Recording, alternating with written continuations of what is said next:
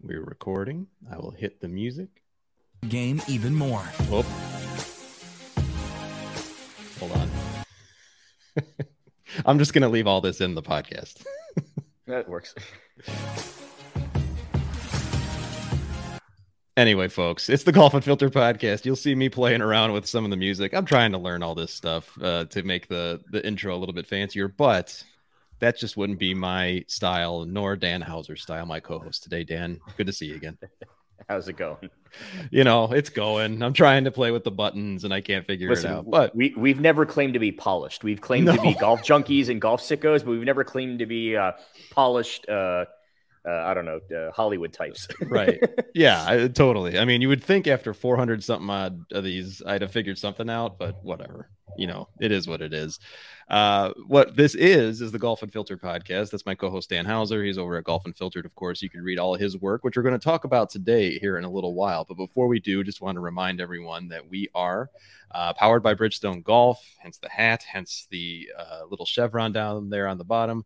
We're also partnering with our friends over at Cog Hill Golf and Country Club and Sharp Focus Nutrition, which if you've not heard of them before, go back a few episodes, listen to our episodes with the founder, Brinson Paolini. And he talks a lot about that whole system. And of course, last but not least, our friends over at Mizuno Golf. Dan, I think I've covered them all. You've had an interesting week. Yeah. Yeah, I was over at the underrated, the panel discussion for the kickoff event of the underrated golf tour season. So they start off the year in West Palm, and so that was pretty cool. We can kind of just jump into it, but yeah, that's basically where I was at earlier. Yeah, and so for those unaware, the underrated golf tour is kind of the brainchild by a lot of different people, but primarily Steph Curry from the NBA. The underrated golf tour had their inaugural season last year. One of the tour stops was at one of our partners, Cog Hill Golf and Country Club last year. That's kind of how I became aware of the underrated golf tour. It is now season 2. They reached out. They said, hey, anyone going to be around? And lo and behold, of course, you live in Florida and you were able to go make the trip down there, like you said. And so you started things off with, or I should say they started things off, which you attended, a panel discussion that featured some pretty big names, right? Yeah. So like you mentioned, so they reached out, of course you shared it with Nikki and I and said, hey, I got this, and I'm scrolling through and I'm like, oh, West Palm Beach, that's not too far from me. I could make that happen. And so, the rest is history. But yeah, so their event, on that Sunday, they had their practice round at the park in West Palm Beach. And we'll talk more about that in a minute as we go on about who I had the chance to speak with and everything. And then Monday and Tuesday were the tournament rounds. So on Monday evening, they held a panel discussion at I've been jokingly calling it the team hotel because I don't know what other way to describe it, but the hotel where all the golfers and support staff and everyone involved in the tournament was staying at. And they held a panel discussion. And on that panel discussion was, among other names, Gary Williams, formerly of the Golf Channel, now of 5 Clubs, Seth Waugh, CEO of the PGA of America, and Gil Hanse, the world-renowned golf course architect. Yeah, a pretty that was pretty cool panel. Yeah, and the interesting thing about Gil was, and this, he actually wasn't on the list of panelists that we had received. So after I talked to him, I found out that basically he was in town for a board meeting involving his work with the PGA of America in the park, and he knew it coincided with this event, but he didn't really know a ton about it. And so, he's like, let me just kind of check out these kids and watch them play. And, they were at dinner and they said, hey, do you want to just kind of stick around and, sit on this panel discussion? So that was a very cool but pleasant surprise, because it was awesome to have the guy who designed the golf course that these kids were playing at talk to them. Yeah, well, and maybe let's start with Seth and Gil's interview first, because you did have the opportunity to sit down with them both. Now, were you sitting with, was it the 3 of you sitting down, or was it kind of individual at first? So my thought process and plan behind it was I was going to do all 3 of them. But so what happened was, as soon as the panel discussion was over, they kind of hung around, and the kids came up to them and kind of talked to them a little bit one-on-one. And so that was really cool too, because you had some kids hanging around talking with Seth. You had some kids hanging around talking with Gil. You had some kids hanging around talking with Gary Williams. So the way it just ended up working out is that Seth's line, I guess you could say, emptied out before Gil's did. So Seth came and sat and talked with me first. And then towards the end of my time talking with Seth, Gil kind of sat down too. And then, we kind of moved over to that transition. There were some questions that I asked him that were kind of similar in nature, but yeah, it ended up ultimately being 2 one-on-ones. So, of course, Seth Waugh is the CEO of the PGA of America, and he's got a pretty big interest in any young talent that's coming up through golf. What were some of the topics that you guys covered? Which, by the way, not to spoil anything, that you can go to golfunfiltered.com and you can check out Dan's full transcript there. But what were some of the things you guys covered? Yeah, so of course, I mean, I started off, obviously, we were all there for the Underrated Golf Tour. So, first off, it was just kind of how the PGA of America got involved with that partnership with the Underrated Golf Tour. And he kind of shared, through his relationship with Steph Curry and everything, and just kind of how they got involved with that. And then obviously the park being the first host course came about because they were very much involved with that, along with Gil Hanse and the city of West Palm Beach and, some private investors, in order to get that course built and open, because it used to be an old municipal course way back in the day. In fact, it was really cool to me because I was kind of able to share with both of them that I played that course a ton growing up. And it was unfortunate when it shut down, because there's been so many, I'm sure the same is up in your area, but down here, there's been so many public and municipal courses over the years that have shut down and become condos, office buildings, retail shops. In fact, the one in West Palm Beach that I grew up playing on, that I was taught the game on, today is some condos and a Best Buy. So, so naturally, when that one closed down, I just assumed that was going to ultimately be the fate of that one too. But so we talk a little bit about that, and I get into it way more with Gil as well about how that golf course came to be, where they got some private investors, and basically Seth said, "I want Gil involved," and Gil said, "Well, Seth is coming and asking you for something, you do it." So we started off kind of discussing about that. We talked about, the current state of both men's and women's and professional golf, obviously. We talked about LIV without actually specifically talking about LIV, if that makes sense. Like, I never actually specifically asked them specific questions about LIV, but you can't talk about the current landscape of golf for the last couple of years and not, at least them be involved in the conversation, at least somewhat. So obviously we talked about how, the professional game. We talked about the great story that was Michael Block during the week, and how, they basically couldn't have written a movie script for themselves any better than how that played out. Yeah. He shared, and you guys can read it in the article, but he shared with me a cool story about how on Saturday he actually was hanging out over by 15. And he saw a really cool moment with Michael Block and Justin Rose, because that's who Michael Block played with on that Saturday round. So we talked a little bit about that, and he shared that story.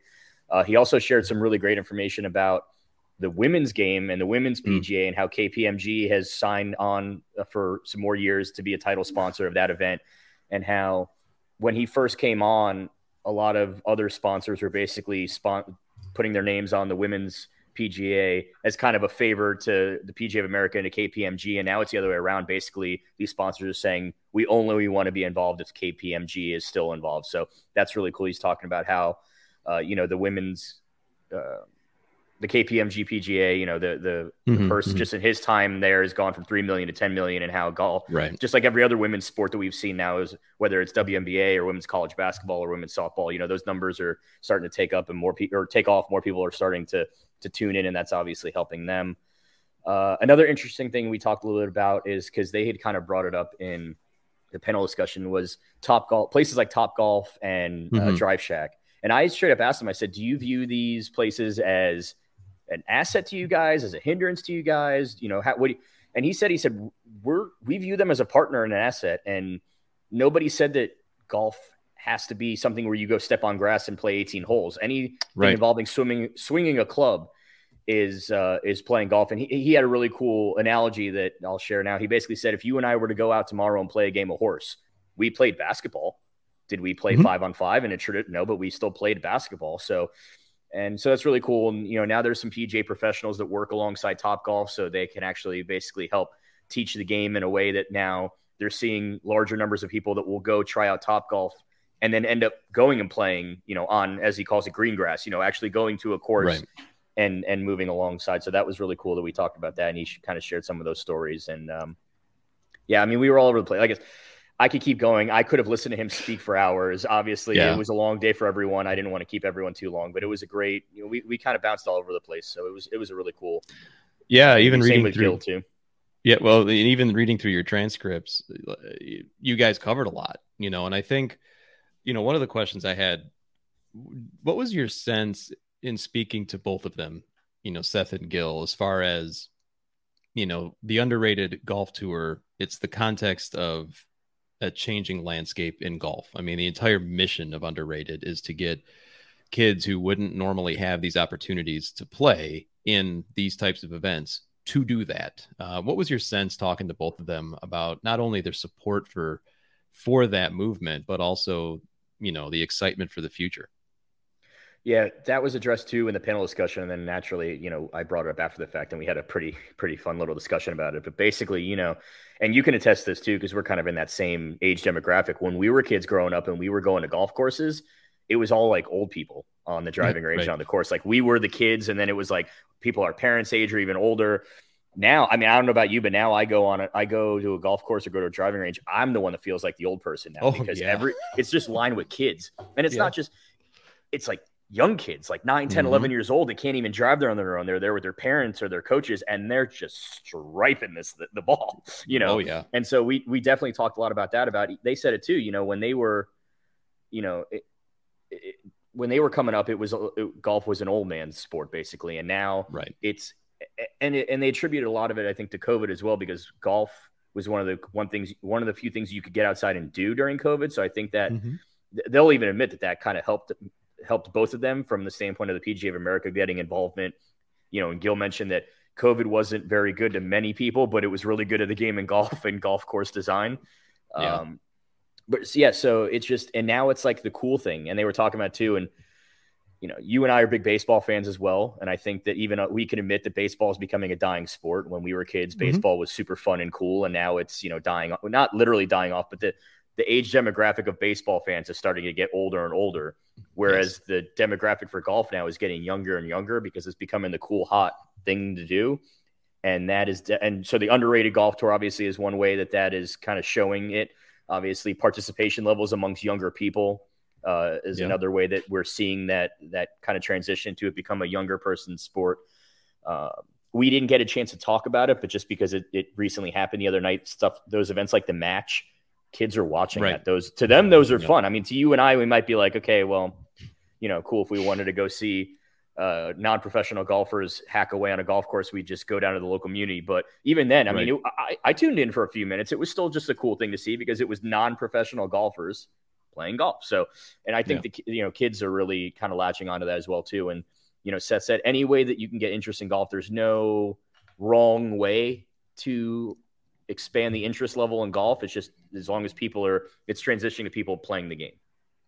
Yeah, I think that's a fair assessment. And, even the example of things like the Match and other events or what have you like that, it almost seems like there's this bigger shift that you illustrated pretty well right there, where we are kind of becoming the older men or older people at the golf course, which is fine. And, I think, well, certainly COVID with the COVID boom and then the game and all that's going to be felt for hopefully a long time. That's going to help the game in many different ways. It's really interesting when you have tours like this that are starting out, again, started by one of the participants in the Match, Steph Curry, a huge golf fan, hell of a golfer himself. And it's great, at least in my opinion, and I'd love to get yours, that we're seeing these lines blurring from one sport to the next, the involvement in it. And it's adding, at least in my mind, and I don't know if you agree or not, it's adding in my mind this level or this layer of enjoyment to the game that it kind of transcends, oh, these are the pros doing it, we're just the amateurs over here. But no, it's like we're all kind of on the same plane. I mean, do you kind of see it that way too?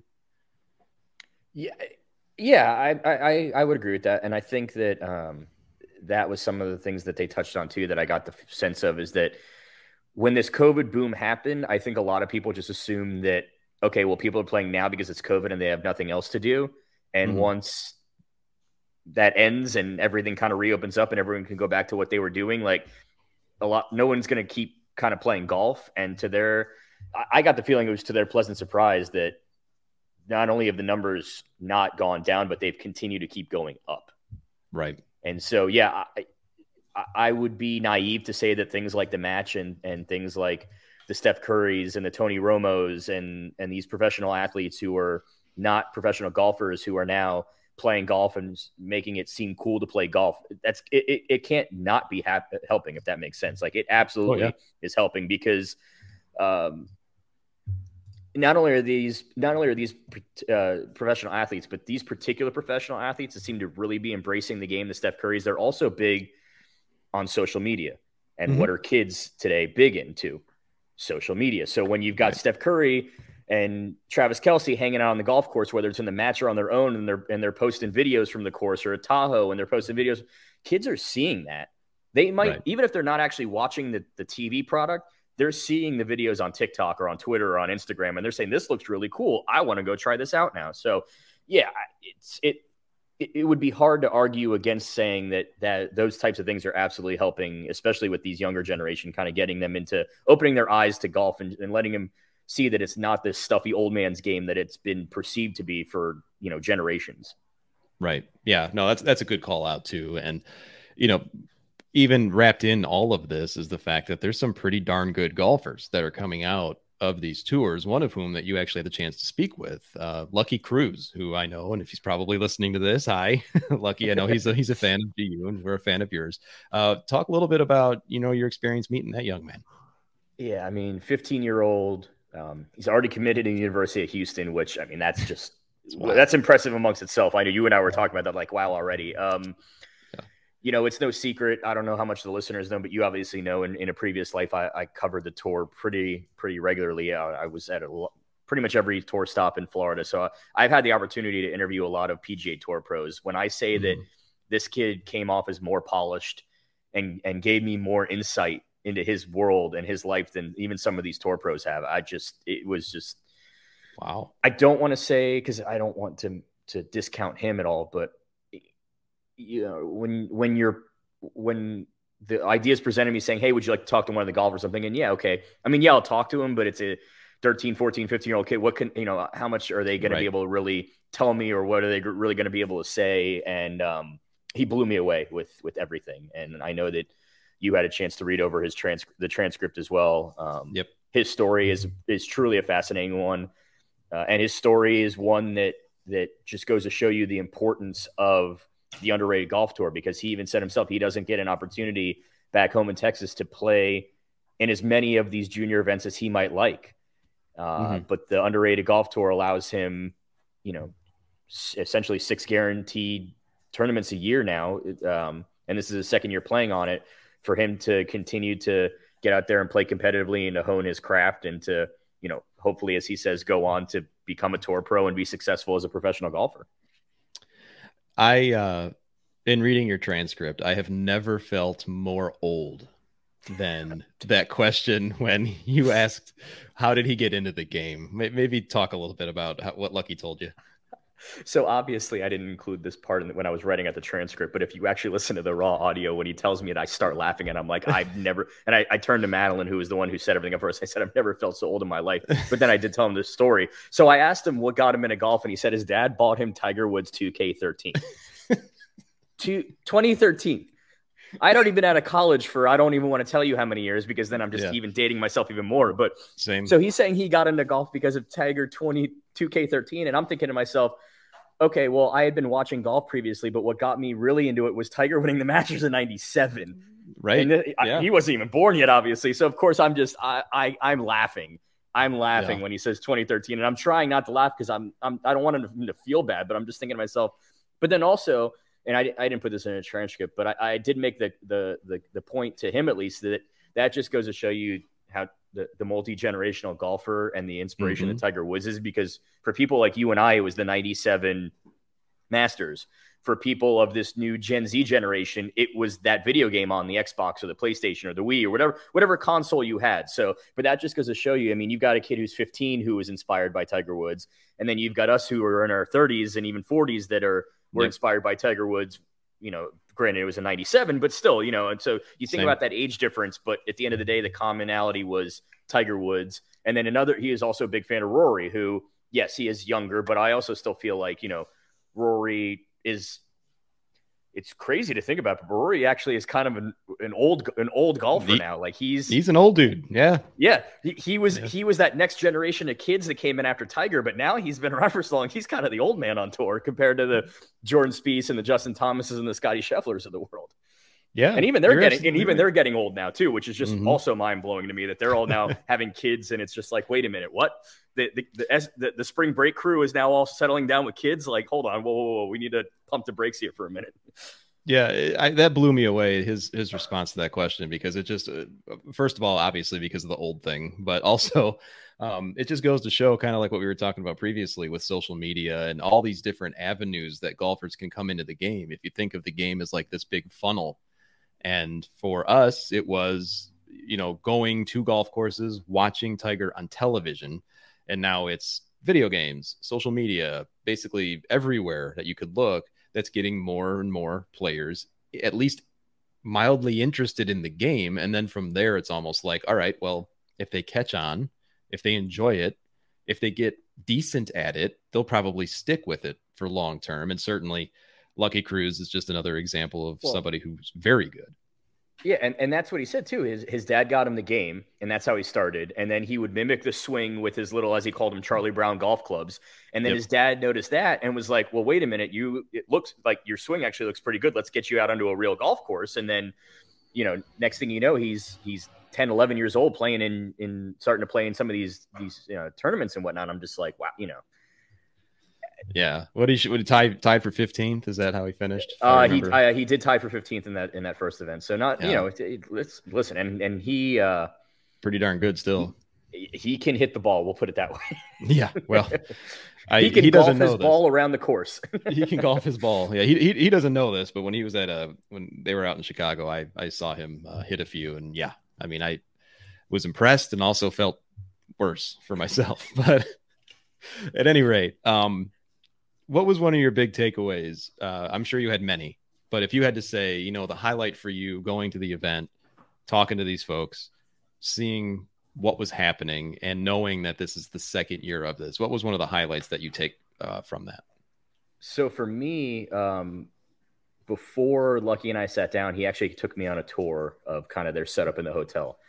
And it was really cool because so they had kind of a ballroom upstairs that was like the players' lounge, and they had couches and video games and drinks and a little workout area. And then downstairs they had like a full dinner spread. But I think what stood out to me the most is that, and unfortunately, fortunately or fortunately, it's kind of double-sided these days in juniors level of all sports, not just golf, but you look at AAU and basketball is basically like NBA junior, and right. Baseball at the little league level, they basically are making it feel like it's Major League Baseball as far as the way they want these kids in that mind frame. Even AJGA and other junior events, they basically make it feel like you're in a tour event. And he touched on too. He said some of these juniors or some of these juniors events are a little, as he called it, stuffy. Which they're very. You're there for one reason and one reason only, and that is to basically beat the brains out of every one of your other competitors. And so he said And I took this away from her too.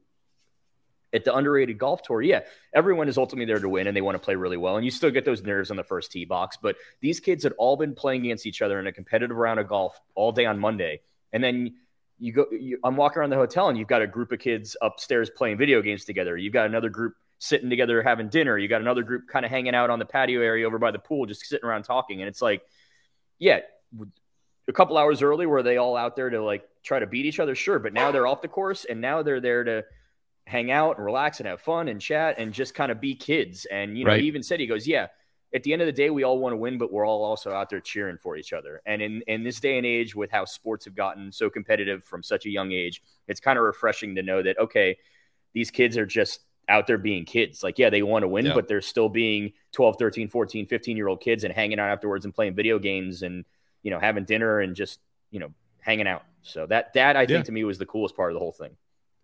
That's awesome. And I was wondering about that because you said it perfectly. These kids still got to be kids. And, it's crazy that, I had heard certainly in the other sports that you mentioned about, and I've seen it firsthand with my, nieces or nephews and friends' kids. It's so competitive. I mean, we always hear about like the dance moms or like the gymnast, dads or whatever. Hell, even like hockey, pee-wee hockey is hardcore too. And it's literally like that. Like you almost wonder if the parents are, really the ones that are like trying to live vicariously through their kids to a degree, because they're the ones that like create much of the drama. I mean, did you get a sense, were there a lot of parents there, and did you get a sense at all that there was that level of competitiveness? So from what I could tell, it seemed like most of the golfers, their parents were there with them, or some sort of adult representative was with them. Yeah, probably. I didn't get that sense at all. I didn't. They're not aged. No. I didn't get a sense at all though, because they were all the panel discussion was for the kids, and there were the parents and other adults in there too. And afterwards, the adults were also going up to the panelists and thanking them for everything they'd done. So it wasn't a, oh, well, my kid didn't, it was more of a thank you for speaking to my kid. Thank you for taking an interest in my child. Thank you for everything you do. So it seemed to me like the parents were just as, if not more, grateful than the kids themselves for the tour itself and everything that they, provide for these kids. That's great. That's great. Yeah. I mean, everything I've heard, and I know that you've seen now and spoken to people about, the underrated golf tour is absolutely, we throw this phrase around a lot. You and I make fun of it a lot, but they are growing the game. Like they are literally doing things for the betterment of the game and for future generations. And so it's nice. I'm excited that you had the opportunity to go to talk to them. And that was the first event for season 2. There's going to be 5 more events this year. The next one's going to be in Akron, Ohio, which is going to be an amazing course, I'm sure, for those kids as well. So any parting thoughts on your experience? Yeah.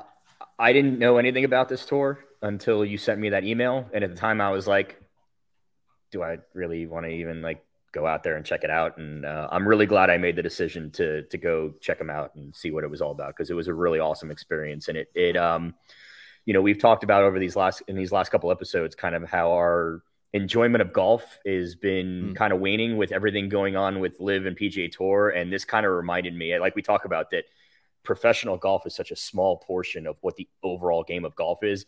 And this kind of reminded me of that. And it kind of rejuvenated that passion that I've always had for the game of golf, seeing these kids out there.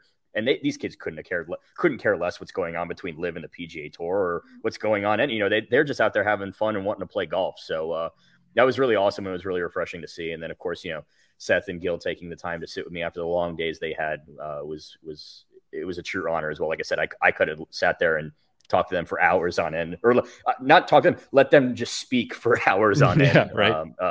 So it was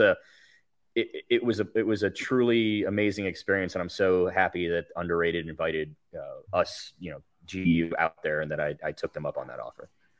That's awesome. And once again, listeners, you can go out to golfandfilter.com. Both transcripts from both interviews are live right now with Lucky Cruz, as well as Seth Waugh and Gil Hans.